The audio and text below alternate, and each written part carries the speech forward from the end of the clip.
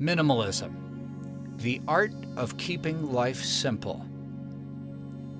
The new student is excited when he meets the master for the first time. He jumps at the opportunity and curiously asks, "How do you practice Tao, Master?" The master says, "When you are hungry, eat.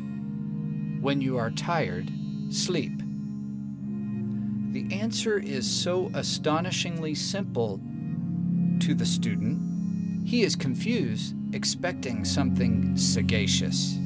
"But isn't that what everyone does anyway, Master?" "No," says the master. "Most people feed themselves with thousands of desires when they eat, and dream of thousands of designs when they sleep."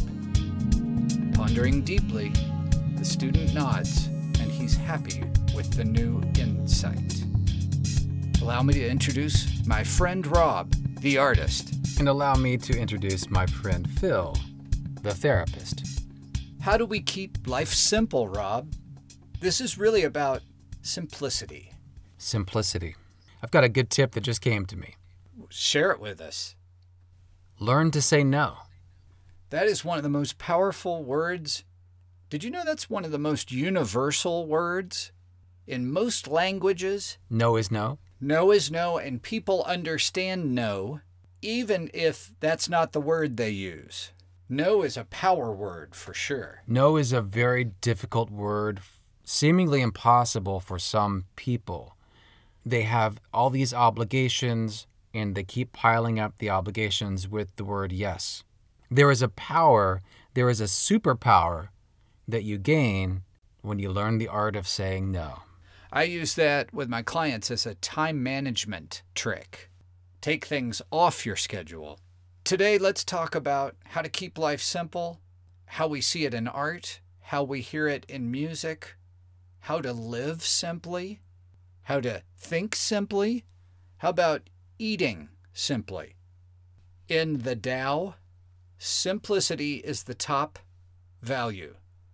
So they speak of simplicity, patience, and compassion. Simplicity in actions and thoughts helps you return to your source of being. Simplicity in food.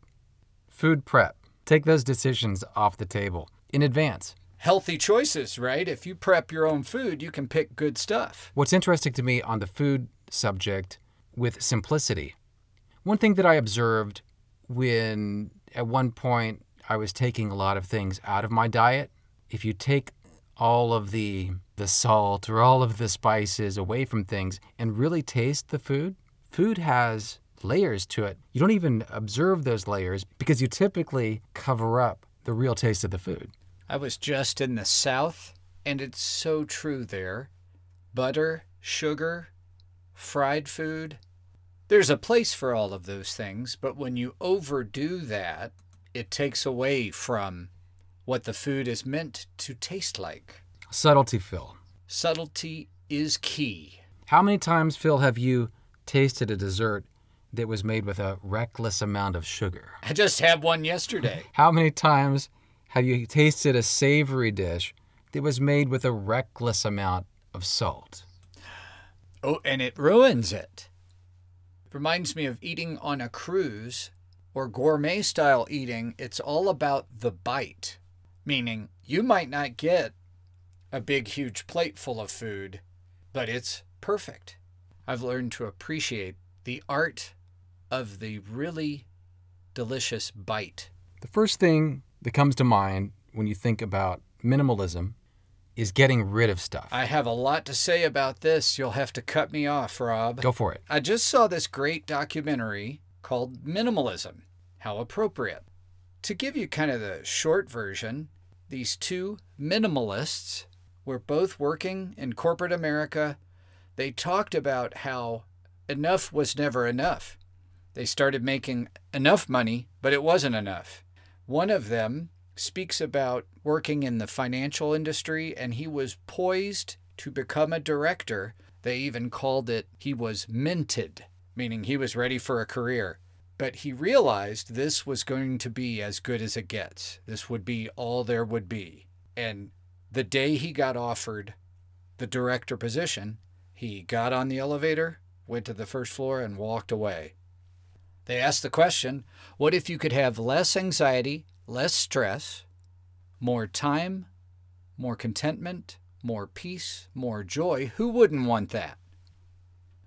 In the movie Minimalism, a documentary about the important things, and they talk about how we have too much. I want to say it's a stuff addiction. The author of Zen Habits said, we buy to fill this void inside ourselves, but the hunger's never filled. So we keep looking.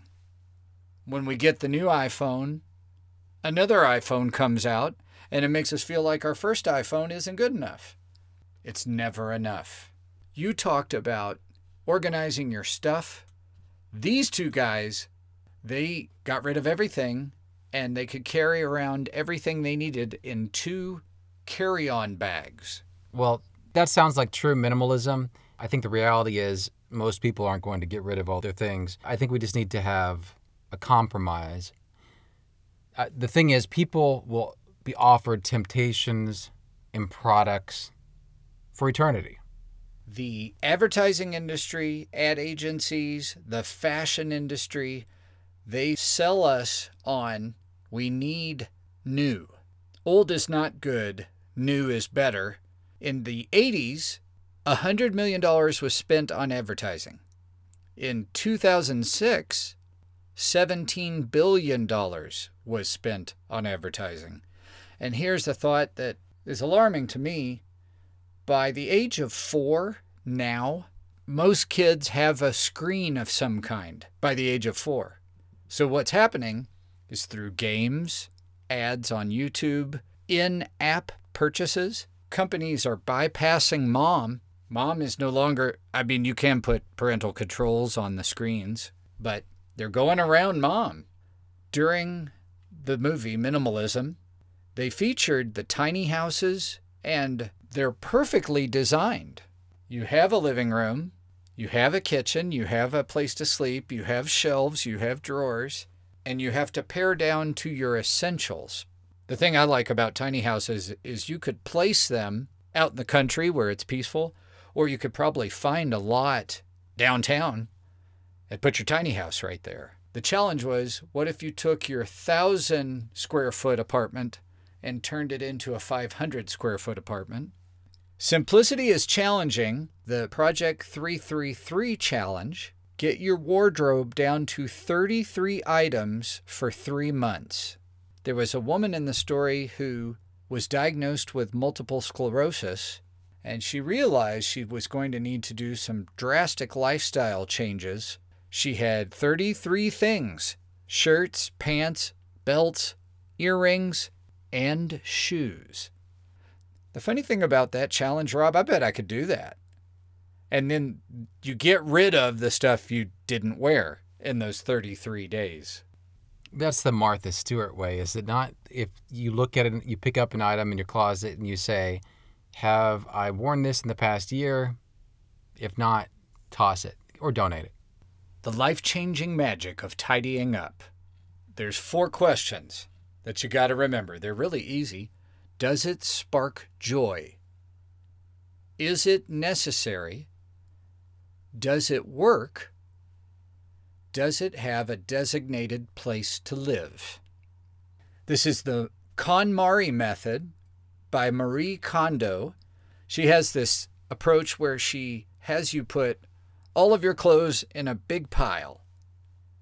And once you see this mountain of clothing, you go, why the heck do I have a mountain of clothing? I don't need a mountain of clothing. It's very freeing I recently just cleared out my entire closet and did some major organizing. I threw away so many things and donated so many things. This is a fast world we're living in, a complicated world. Like you said, the 4-year-olds are ordering things on Amazon in the middle of the night. There may be some things we could learn from simplicity and art that we can use to think about ways how we can make our own lives more minimalistic. Yes, minimalism in artwork. It's an extreme form of abstract art developed in the U.S. in the 60s. And these are very hard to talk about because they intentionally create their pieces of art many times in a sculpture form, sometimes in a painting. They intentionally make it devoid of personality. One of my favorite minimalist artists is Judd. How ironic is the piece is called Untitled from 1972. And it's basically a box that's very simple. It has a red interior. Like you said, you don't stir up any emotion from that minimalism. However, some of his other work includes buildings and sculptures that are on a larger scale that have very simple curves and lines. The one thing it does emote is peace. There's something peaceful about a curved, round structure that flows, and you don't have to think about it. It's very real. It is what it is. It's not trying to be anything it's not. It's a very genuine and authentic style of artwork. You nailed it with the word peaceful. That is what we are aiming for when we try to cut things down to simplicity. Now, I can tell you from a graphic arts perspective that a useful, functionally simple design is one of the most difficult things to achieve. Of course, the same would apply to a product design. Steve Jobs said, "Simple can be harder than complex. You have to work hard to get your thinking clean to make it simple. But it's worth it in the end because once you get there, you can move mountains." And continuing on that thought, from an actor's perspective, again, one of the most difficult things to portray is simplicity. Trying to portray the true minimalist human behavior. It can be counterintuitive, more so for a film actor than a stage actor, of course, because one may feel the need to do more to make sure the audience gets it. You use that quote often, William Macy.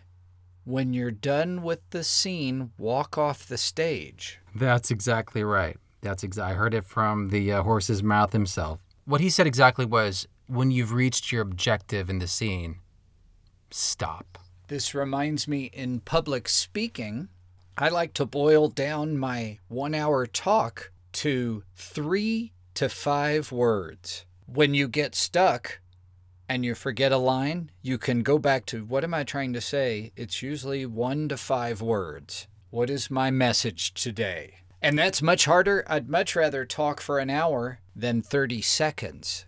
But sometimes all you need is that 30 seconds.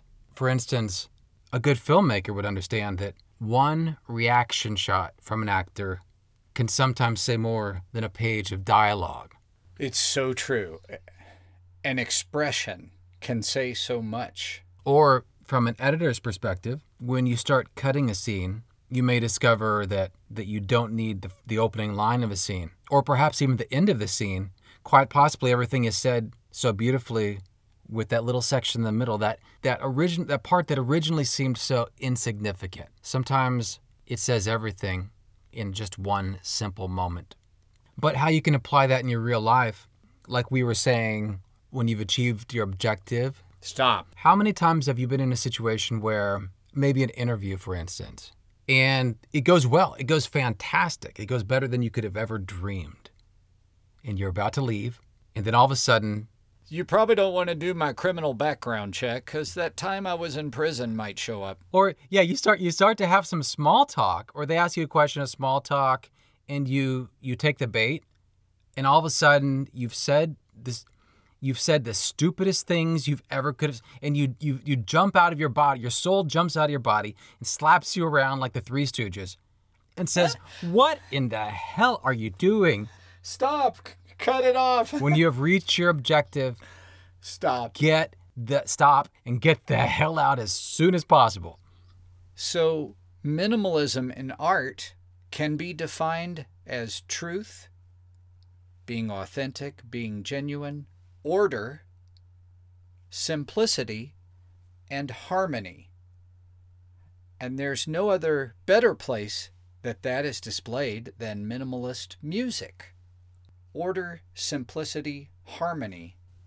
Now, here's something to think about. Minimalist music, I think one naturally would think it's just a couple of notes, and that is the case a lot of the time, but it's more about these small alterations, measure by measure. It's always progressing, but just not all at once. You have to listen to it to understand it. There are two pieces I've got to talk about here that I believe everyone should write down and go listen to. And I think the best way to do that, I wouldn't normally do this. Who would read YouTube comments? Because most YouTube comments are horrible, right? They're just terrible. They are. They're like the worst of humanity. But what struck me, the YouTube comments on both of these, I'm going to read you some from both. The first piece, it's an album called A Rainbow in Curved Air. Terry Riley. Now, let me read you some of these comments. There is one person who talked about how back in 1971, they were attending college and they had the 1 to 3 a.m. slot at the college station. So that, of course, was the experimental time slot. He writes, "My audience was insomniac speed freaks completing assignments or cramming for tests, and I played A Rainbow in Curved Air to start every show." It's 18 minutes long, for the record. "I had a phone in the control room, and you would not believe the number of calls I got from nearly incomprehensible college students asking what planet exactly this music had come from. Here's another. I wasn't about to click on this, but then I did. Possibly one of the best decisions of my life. Here's one. Me and my dog like it." Another one says, "This sounds exactly like the slot machine section of a casino." And then another one says, "Lying in the dark on my bed, listening to the LP, and all surroundings disappeared. Felt like I hypnotized myself." Another, "Take a moment out of your life and listen to this piece without any other distractions." Another, "This is amazing. It's like a rich, deep meditation. It makes me so happy and stimulates my brain and heart at the same time. What a discovery." I have to say, in my opinion, A Rainbow in Curved Air, it was a sort of a groundbreaking arpeggio of synth patterns over and over again, but it's that really great old synthesizer sound that inspired Tubular Bells. It inspired Pete Townshend for The Who, Won't Get Fooled Again, and Baba O'Reilly. Which that title is his name, Riley. A Rainbow in Curved Air came out in 1969. Another minimalist artist is Philip Glass, and his Glassworks came out in 1982. And I will read you some of those YouTube comments now. "Life has brought me to my knees again, so I've ended up here again. I'm extremely thankful for this upload. Gratitude to Philip Glass and Ensemble." Someone replies saying, "Completely agree. This music puts devastation into perspective, or rather, gives it a beat." Another listener says, "Our music teacher told us something I remember quite well. Listen to ambient and minimalist music from time to time. It's a lot cheaper than a shrink." That's a great piece of advice. The next one, "Tears. Not sure how I ended up listening to this. Not sure how I'll eventually stop." Someone else says, "I use this to hypnotize me into finishing my essays." So those are some pretty great endorsements, I would say, to go listen to these two pieces of music. The Glassworks is pretty long, 40 some odd minutes, I believe. When you're trying to complete tasks, if you have to type an email, put on Glassworks. If you have to do accounting work, put on Glassworks. It will actually stimulate your brain and help keep you focused. The minimalist music actually helps calm and bring peace to your brain. And from what I've noticed, the musical themes, they're very solid. It's fifths and fourths. It's not any strange, crazy scales that are going on. The chords may change, but they feel like they're in a central root, and that keeps the root going, which also helps your brain. Like you said earlier, Rob, we're getting hit with a lot of stimulation these days. Emails, voicemails, text messages, swipe left, swipe right. Glassworks, or the Terry Riley pieces, they help your brain let go and sort of process or brain dump. Instead of having to manage a lot of input, you get a very steady flow. Leonardo da Vinci said, "Simplicity is the ultimate sophistication." So we've talked about minimalism in art, music, and even lifestyle. I have some next steps for us all. We talked about the KonMari method. Go through your stuff, people. Go through your clothes. Challenge yourself and ask yourself, when was the last time I wore this? Does it really spark joy for me? Do I look good in this shirt? Or is it that t-shirt from the team building exercise 20 years ago? Let it go. Remember, when you're shopping, cheaper is not necessarily better. The minimalists talk about a junk culture. We are struggling with fast fashion and junk culture. Fast fashion means, in the past we had 2 seasons. You dressed for the cold, you dressed for the heat. That soon became spring, summer, winter, fall. Now it's 52 seasons a year. Fast fashion means as soon as you buy this shirt, it's going to be out of fashion next week. I think that has dribbled over into our lives with all of our things. Also, challenge yourself. Ask yourself, what's really important in my life? I'm going back to meditation. Meditation may not be everyone's cup of tea. Maybe not everybody likes to meditate. I have a generous definition of meditation. You can put some music in your headphones and go walking. I give credit for that kind of meditation. You can sit for 5 minutes on your front porch, listening to the sounds of outside. Ask yourself, what's truly important to me? And what do I want to try and see happen today? The simple things in everyday life. Be mindful and stop and ask, hey, if my goal is to get this one thing done, am I on track? Am I off track? The last thing I have to throw in there, because we forgot it earlier, when you're trying to sell something, or when you're trying to express something, remember these words.